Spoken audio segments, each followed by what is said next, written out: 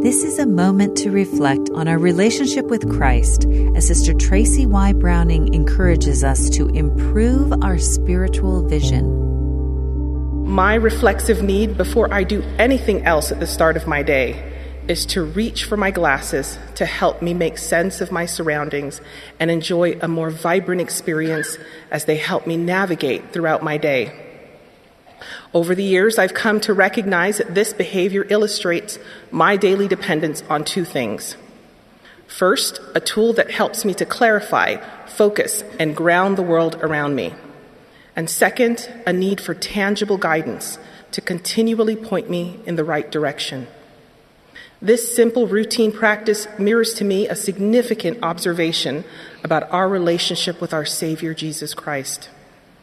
In our lives that are often filled with questions, worries, pressures, and opportunities, our Savior's love for us individually and as his covenant children, along with his teachings and laws, are available daily resources that we can depend on to be a light which shineth, enlightening our eyes and quickening our understandings.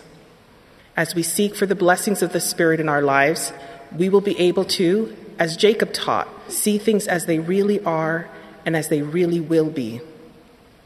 As covenant children of God, we have been uniquely blessed with a rich supply of divinely appointed tools to improve our spiritual vision. The words and teachings of Jesus Christ, as recorded in scriptures and messages from his chosen prophets, and his Spirit received through daily prayer, regular temple attendance, and through the weekly ordinance of the sacrament, can help to provide and restore peace and provide the necessary gift of discernment that brings Christ's light and his understanding to the corners of our life and in a world that may be cloudy. The Savior can also be our compass and our pilot as we steer through both the calm and the turbulent waters of life. He can make plain the correct path that leads us to our eternal destination. Friends, Jesus Christ is both the purpose of our focus and the intent of our destination. To help us to remain fixed and heading in the right direction, the Savior invites us to see our lives through him in order to see more of him in our lives. That was an excerpt from Sister Tracy Y. Browning's talk, Seeing More of Jesus Christ in Our Lives.